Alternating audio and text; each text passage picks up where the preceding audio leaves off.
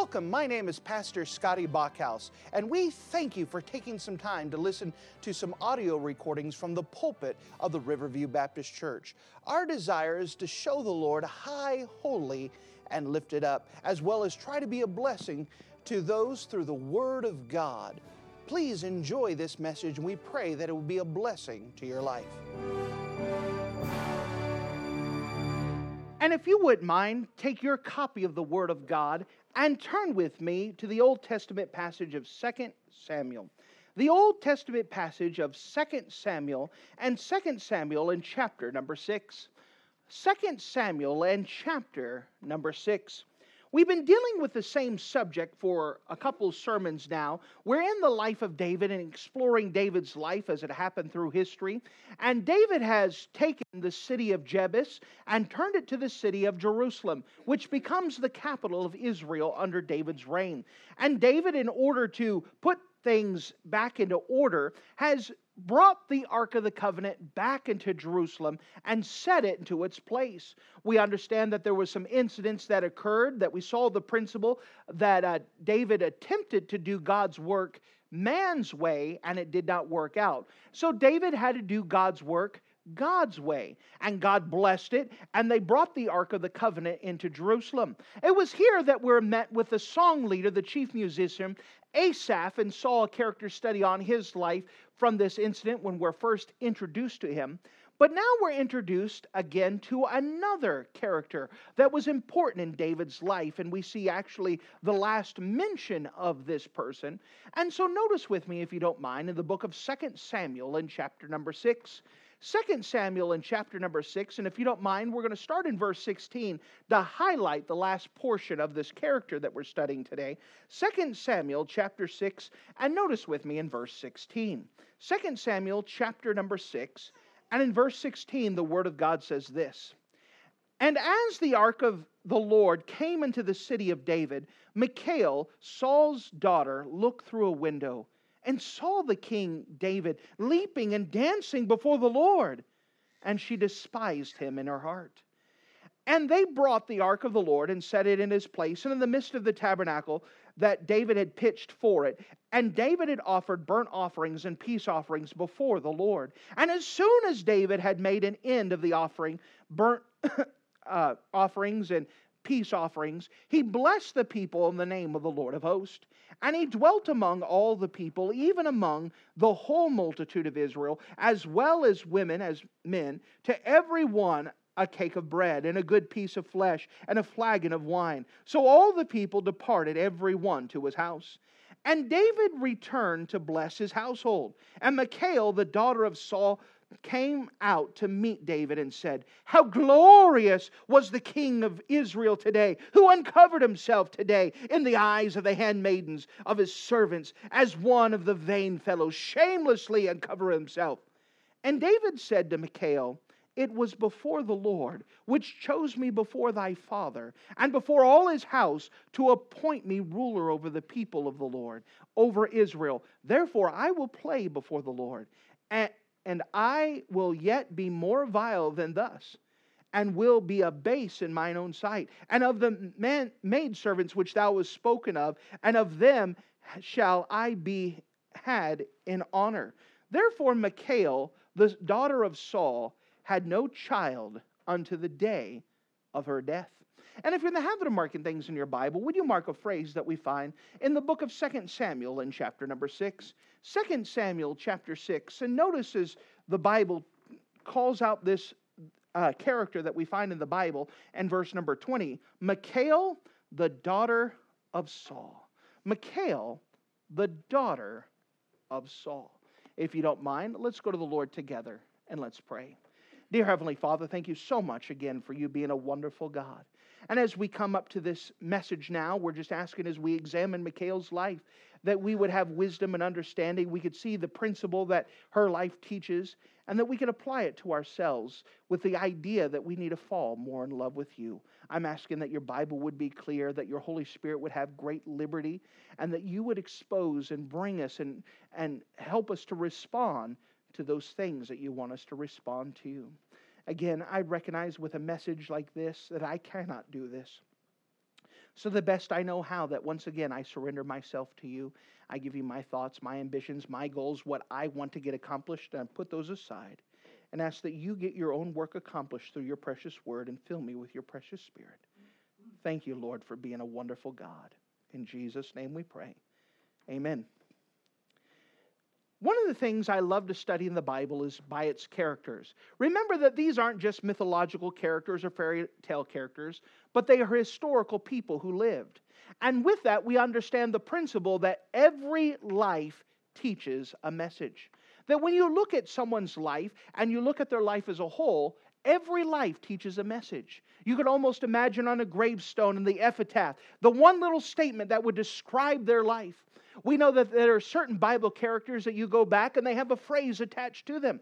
You have Joshua who said, "As for me and my house, we will serve the Lord." For Esther, you could have attached to her the statement, "For a time such as this." For the Apostle Paul, "For the just shall live by faith."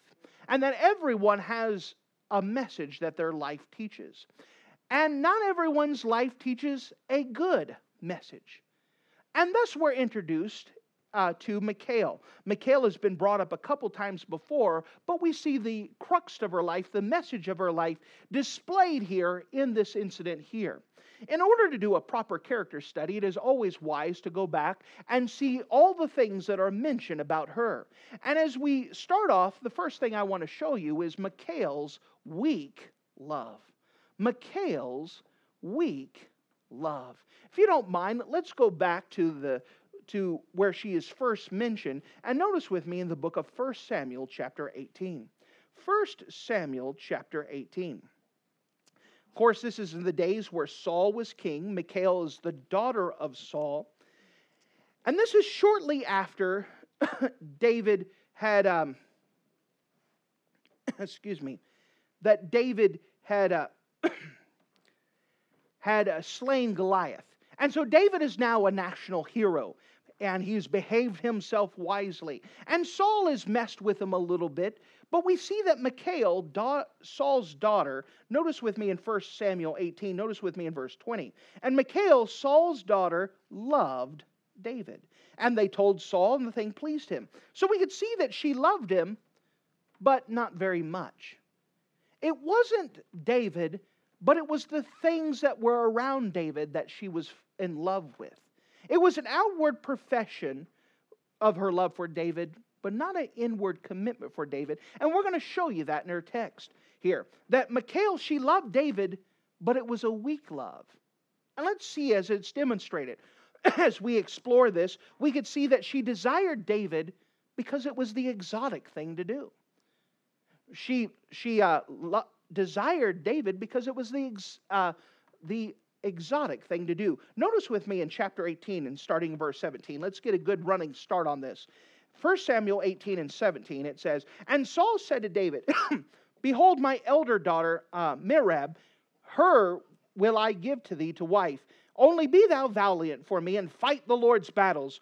For Saul said, Let not my hand be upon him, but the hand of the Philistines be upon him." So Saul is king, and he's already jealous of David. And Saul comes up with this plan. You know what? I'm not going to kill David. I'm going to go make him fight the battles. And as he fights the battles, the Philistines will kill him. I'll be the good guy. David dies a hero. Everyone wins. But he wasn't planning that David kept winning. Well, that kind of spoiled everything. I'm trying to kill David, and he won't die. Notice as it goes on in verse 18. "And David said to Saul, Who am I? And what is my life or my father's family in Israel, that I should be son-in-law to the king?" Notice that David was humble about it. He wasn't saying, "Yeah, I deserve it." He says, "Who am I? I'm a nobody that I should be part of the royal family." Verse 19. "And it came to pass at the time when Merab, Saul's daughter, would have been given to David, she was given to this other guy." So Saul said, "Hey, here's my oldest daughter. You get her. I'm going to give her to you to marry." And when it was time for them to get married, Saul said, "Never mind. I need her to go marry this other person." So David's left without.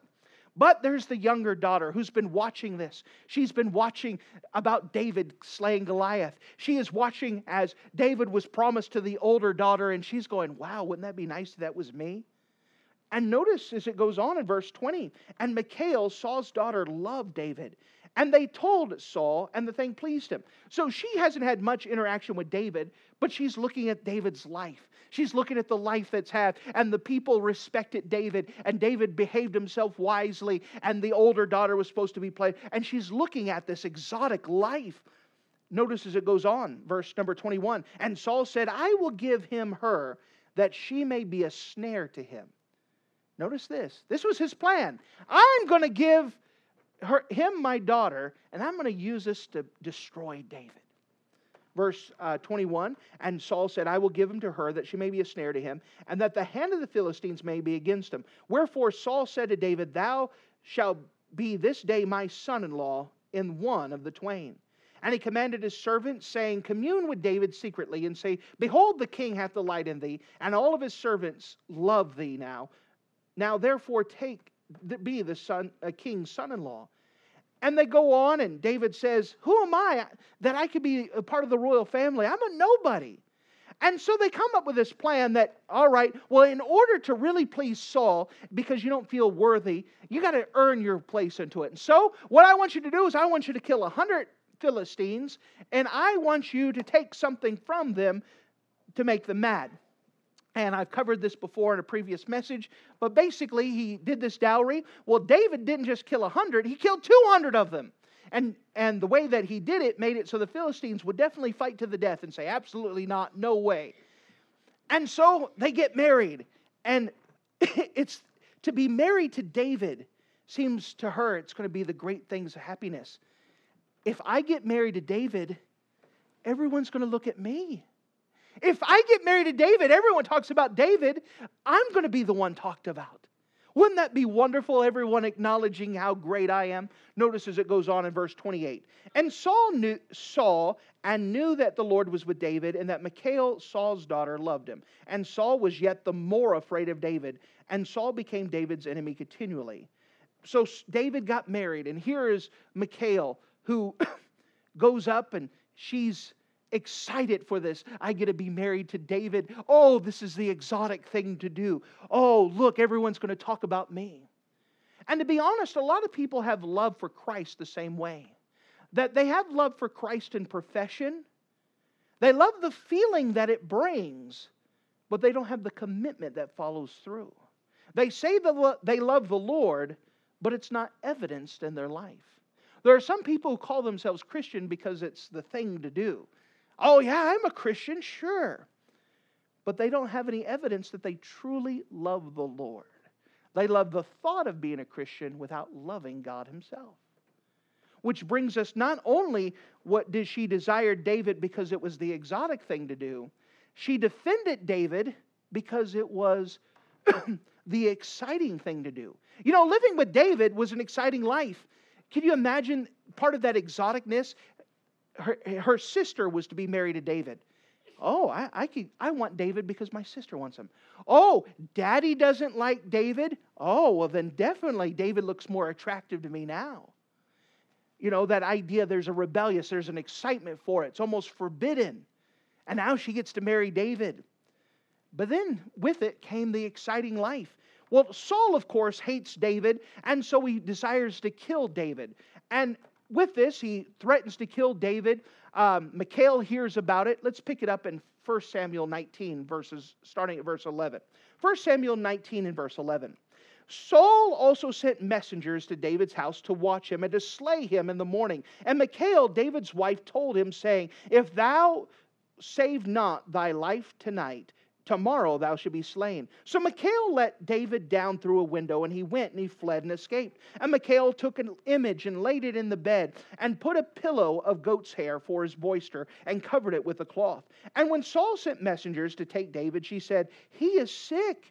And Saul sent the messengers again to see David, saying, Bring him up to me in the bed, that I may slay him. And when the messengers came in, behold, there was an image in the bed with a pillow of goat's hair for his bolster. And Saul said to Michal, Why hast thou deceived me so, and sent away my enemy that he has escaped?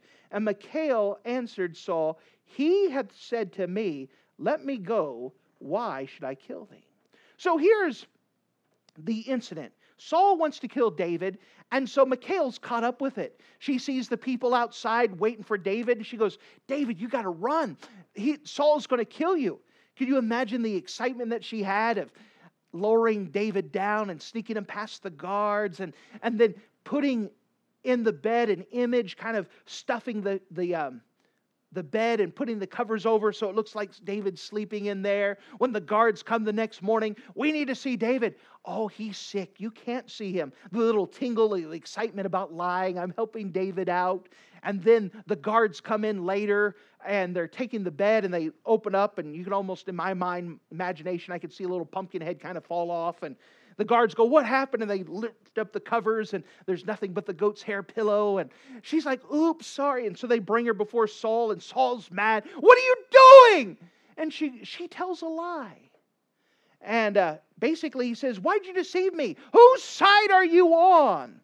Her answer was, he said to me, let me go. Why should I kill thee? She denied David, and she lied about David. Think about that. This is the person she said she loved, but when she was confronted over it, she lied. No, David said that, why should I get killed? Why should I get killed in the midst of this? And so she lied. David didn't say that. But nope, she's lying about David, denying who she is. Such was her love for David. It couldn't withstand the slightest challenge or opposition. As soon as the opposition arose, she denied David. It's kind of like someone said, oh, you're one of those church people. Nope. I don't know what you're talking about. Oh, I bet you read your Bible all the time. Well, we don't really have to. You just let someone give a little bit opposition, and people automatically, nope, I don't know what you're talking about. Nope, and they begin to back away. They begin to deny that. Well, that's not a true committed love. That's a love that's based off of filler, off of feeling, off of excitement. And thus is the same love that a lot of people have. A little bit of trouble, they back away and they misrepresent the Lord. Instead of saying, no, I'm glad I read the Bible. I'm glad I'm in church. Let me tell you, that's where I ought to be. I don't have to go to church. I get to go to church. I don't have to read my Bible. I get to read my Bible. Well, I'm reading my Bible because my pastor says I have to. The idea is the love for Christ. Hers was weak. It was uncommitted. She was willing to misrepresent David, lie about David in order to make her look good. And she was only doing it because of the feelings that went along with it. And when it was challenged, that weak love faltered.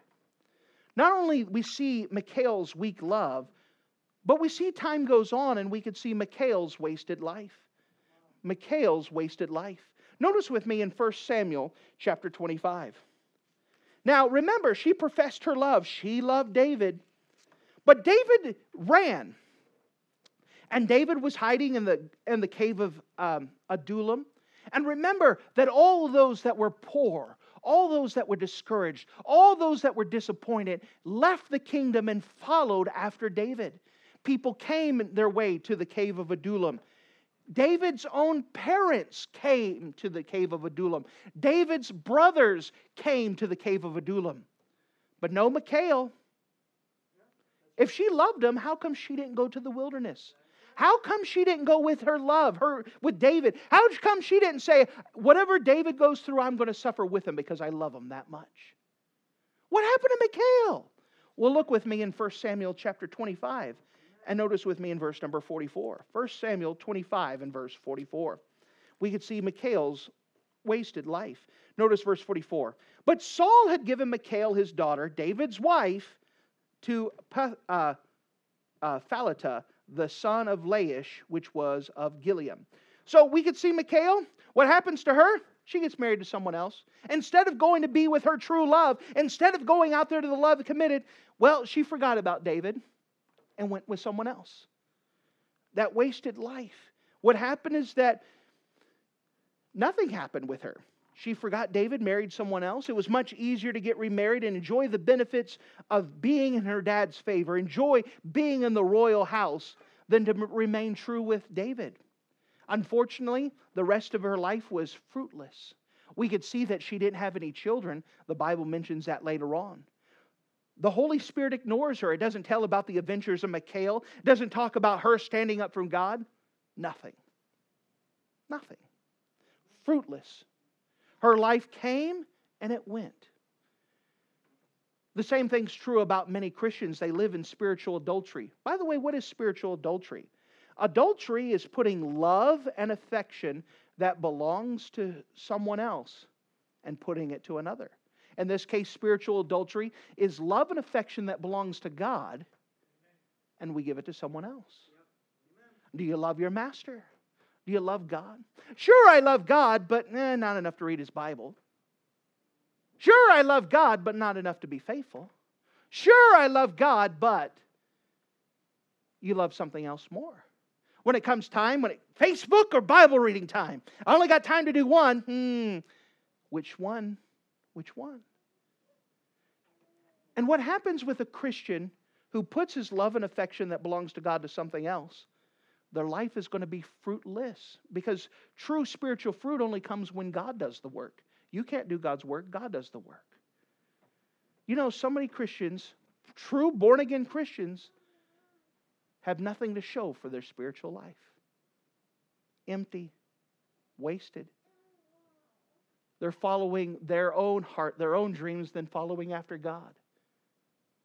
They're going with what feels right to them rather than obeying the Bible. And when their life is all said and done because of their disobedience, their lack of commitment to the Lord, their lack of true love for God, you look at their life and you open it up. Remember, every life teaches a message. When you look at Michal's life, you could see wasted. You could see the word fruitless. She didn't have any children. She's not mentioned. Wasted. It's gone. But you know what? There's still hope. Not only do we see Michal's weak love, then we see her wasted life, but let's introduce her to Michal's wonderful Lord. Michal's wonderful Lord. Look with me in the book of 2 Samuel chapter 3. 2 Samuel chapter 3. 2 Samuel chapter 3. Now, in 2 Samuel chapter 3, David has become king, and because of the different incidents, they are uniting the kingdoms together of Israel under the banner of David. And David is now the king, and he could have whatever he wants. But you know what? Michal may have forgotten about him, but he never forgot about her. He says, I desire her to be next to me again. My desire is to have her back with me. Notice with me in 2 Samuel chapter 3 and pick it up in verse 12. And Abner sent messengers to David on his behalf, saying, Whose is the land? Saying also, Make league with me, and behold, my hand shall be with thee, to bring about all Israel unto thee. And he said, Well, I will make a league with thee, but one thing I require of thee, that is, thou shalt not see my face, except thou first bring Michal, Saul's daughter, when thou comest to see my face. Here, David did not forget about her. You know, so many people forget about God. So many professing Christians, they get so busy with life, so busy with things, that they forget about Him. But God has never forgotten about you. And you know what God's desire is? For you to still be close to Him. You know, the whole essence of backsliding is that your heart is far away. Do you know that you could backslide and still go to church? You could backslide and still sing songs. You could backslide and, let me tell you, still read your Bible. You could backslide and still pray. But what makes you backslidden is your heart is far from God. You could have a good appearance, but your heart be far away from God. And God's desire is for you to come back to Him. If you could forgive the personal illustration, there was a time in my life, because of circumstances, I wasn't able to make it back into church. I was in the military, different things happened. Some of it is excuse, but in it, I wasn't back in church. I was reading my Bible every day and justifying, look, I'm reading my Bible. Most people who don't go to church don't read their Bible. I was justifying myself. I prayed, but my prayers bounced off the ceiling and went back down and were fruitless. But I was saying, look, I'm a better Christian than Christians who go to church.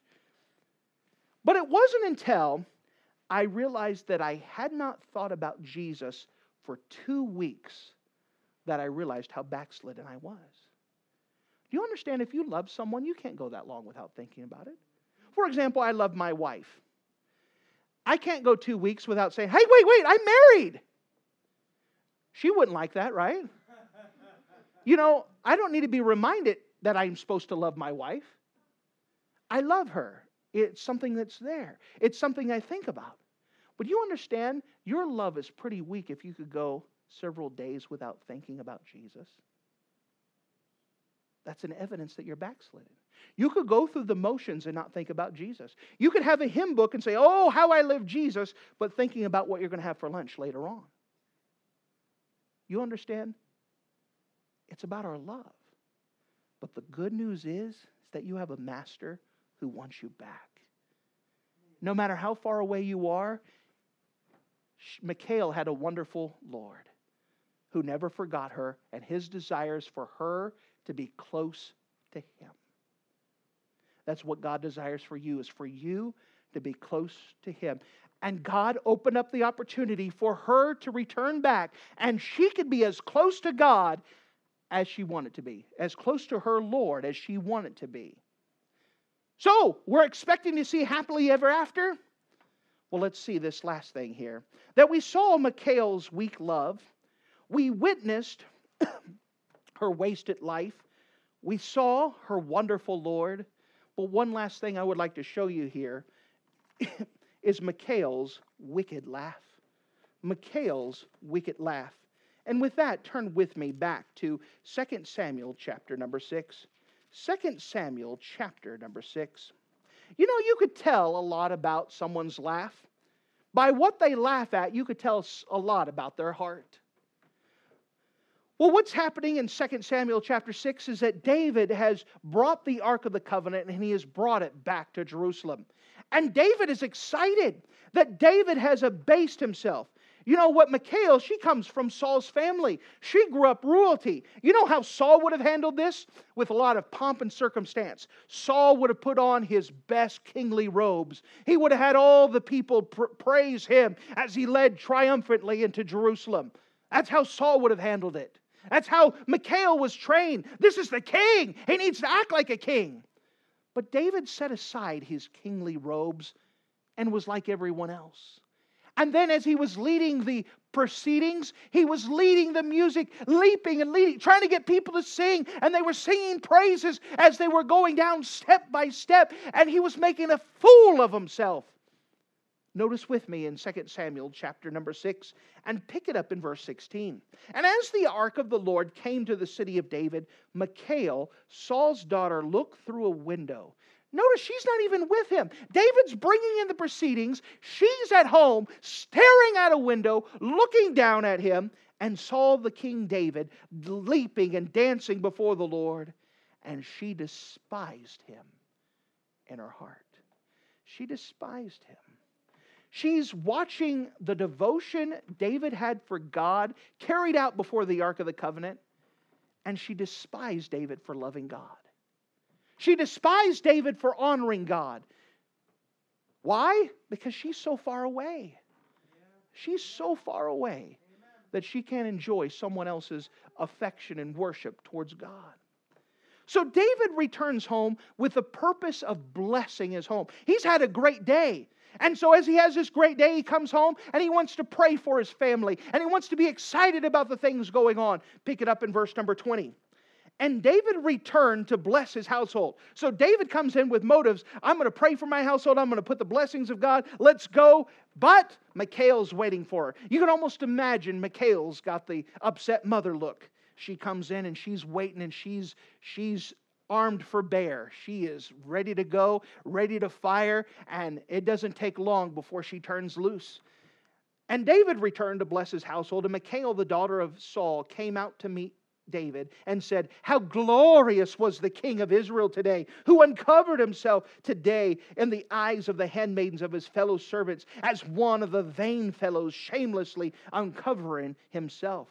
What's happening is that this is sarcasm, if you didn't pick that up. And it's dripping with acid. Someone had great victory and they're enjoying their time in the Lord, but she's despising him for it. And she tries to ruin it. He's having a great day, great victory, and she just can't wait to ruin it. She accuses David of making a fool of himself when he should have acted like a king. David just goes back and replies that God has done so much for me. Why shouldn't I make a big deal out of God's victories? He has done so much for me. David just tried to humble himself in God's name, trying to say, I'm nobody. I'm a nobody here. I may be leading the music and I may be trying to get people to sing, but I'm not the important one here. God is. It is Him.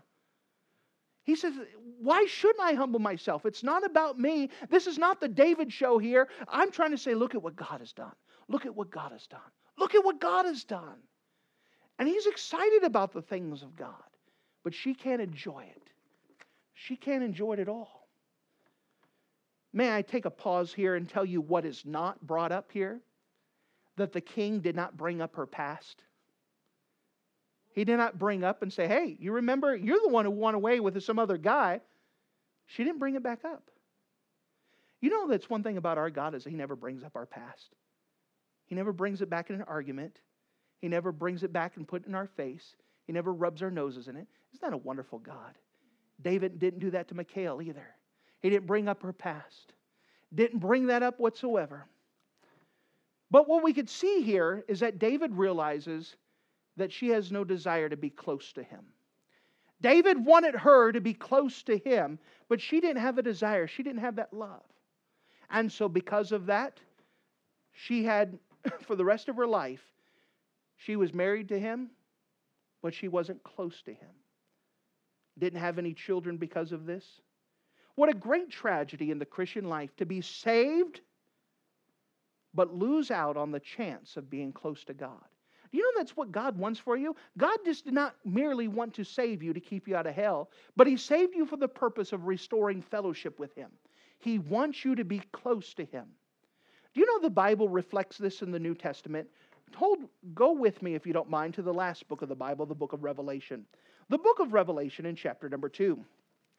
In the book of Revelation, chapter 2, Jesus Christ is writing a personal letter to 7 different churches, 7 different historical churches. This is an allegory. This isn't picture. These are historical churches who were existing during the time of John the beloved disciple, 90 AD. So these are churches that you could go and visit. And Jesus Christ wrote a personal letter to each one of these churches. Go with me, if you don't mind, to the book of Revelation chapter 2, Revelation 2 and verse 1. Revelation chapter 2 and verse 1. And notice as Jesus writes a personal letter to the church of Ephesus. Revelation 2:1. Unto the angel of the church of Ephesus write, These things saith he that holdeth the 7 stars in his right hand, who walketh in the midst of the 7 golden candlesticks. I know thy works, and thy labor, and thy patience, and how thou canst not bear them which are evil. And thou hast tried them which say they are apostles and are not, and have found them liars. So Jesus starts off and saying, hey, there's some good things. I know your works. I know what you do for the Lord. I know your labor. I know your patience. I know that you can't stand those that don't teach the Bible. You love people who teach the Bible.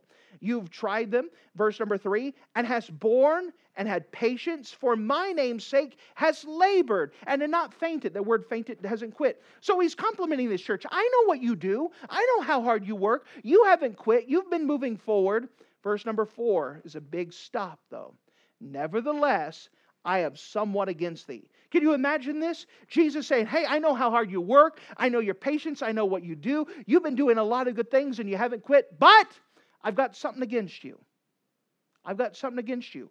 What does Jesus have against this church who is working hard and laboring and doing everything that's right? Nevertheless, I have somewhat against thee, because thou hast left thy first love. That your love for Jesus isn't warm anymore. Your love for the Lord isn't heated anymore. It's not passionate anymore. It's dry and useless. You're going through the motions. You're doing right, but you're not doing the best. You know, so often the good is the enemy of the best. We do good things to the neglect of the best things. What's the best things? The best thing is the never-ending pursuit of Jesus Christ. Chasing after Him, going after Him, desiring to have Him, passionate about Him, wanting Him. The love that God wants us to have. You see here, He compliments the work, but that's not what He's looking for. He's looking for the heart. Do you love Him? Is it commitment there? Verse number 5, He explains this is what you need to do to fix it. Remember, therefore, from whence thou art fallen, and repent, and do the first work. You know what we're supposed to remember? That we're sinners. And that Jesus saved us. Not a single one of us is good enough to get into heaven by ourselves. Not a single one of us have done enough good things to earn our place into heaven. You know how you got to heaven? Or how you got forgiven of your sins? The same way everyone else did. Realizing you're a sinner, and because of your sin you owe God hell. But the only hope that you have is Jesus Christ, and you personally ask Jesus to be your Savior. Everyone came the same way, by admitting that we're sinners. What's the qualification to be forgiven? You have to be a sinner. Jesus says, remember where you came from and repent. Remember that you're a nobody who's just trying to serve somebody who'll love anybody. Go to Him. It is not about you, it's all about Him. Your love for Him. So Jesus says, remember therefore from whence thou art fallen, and repent, and do the first works, or else I will come quickly and remove thy candlestick out of his place, except thou repent. He says, you need to get this right. But God, I'm doing all these wonderful works. It's not about your works, it's about your heart. But God, I've been doing this faithfully. I appreciate you being faithful, but we're looking for your heart. What God is looking for most out of you is for you to be close to Him. Your works will follow if your heart is right. But He's looking for your heart. Are you still in love with Him? How is your heart? When you wake up in the morning, do you look forward to your Bible reading, or is it a drudgery? That shows your heart. When you get up and have the opportunity to pray, do you look forward to talking with your God? When you talk to God, is it a laundry list? God, I want you to get this done and get this done and get this done and have it done before I get home, or else. Isn't that how we pray often? When's the last time you said, God, I love you? What are you thinking about today? What's on your heart? What's important to you? What do you want to get done? Where do you want to go? What do you want me to do? How can I show you that I love you today? Well, doesn't that change your prayer life? Are you excited to talk about God? Is the things of God a drudgery? You understand that if you love Him, Jesus said, keep my commandments. That's an evidence. That's a commitment there. Some person who says, well, I don't go to church, but I love God, you're a liar. Jesus said, you love me, keep my commandments. Love is going to always produce action. What is your love like Him like? Is it weak and anemic? I love God, but not enough to do anything about it. How is your love towards Him? You understand, this is the most important thing to God, is He wants fellowship. He wants you to be close to Him. And the greatest tragedy is someone who is legitimately saved, but not taking advantage of the ability to be close to God. God wants you to be so close to Him. And so many Christians, they're saved, they're going to heaven, but they are so far from Him. They may even be in church every week, but be so far from Him. So the question is how is your love towards the Lord? You are always as close to God as you want to be. Right now, as close as you are to the Lord is because that's where you want to be. And if there's any time that you've ever been closer to the Lord, then you are backslidden. And you can get right. God is just waiting for you just to come to Him. Just come to Him and say, Lord, I want to be in love with you again. I'm coming to you and say, God, I'm repent. It's all about you. He wants to be close to you. The question you have to ask is, do you want to be close to Him? Thank Thank you for listening to this audio message. This is Pastor Scotty Bachhaus, and I encourage you to take this information that you just received and make a specific decision to follow after the Lord. If you don't know Jesus Christ as your Savior, let me beg you to take the time to receive Jesus Christ for the forgiveness of your sins. If you are saved, I encourage you to make a decision in your life to help you get closer with the Lord. If there's anything specific we can do to be a blessing or to pray for you, we encourage you. Look us up on the internet at riverviewbc.com. Once again, that's riverviewbc.com. Or if you would prefer to call us, you can give us a call at area code 920-530-6308. Once again, that number is 920-530-6308. If there's anything we can do to be a blessing or an encouragement to you, please let us know. We would love to make ourselves available. Thank you.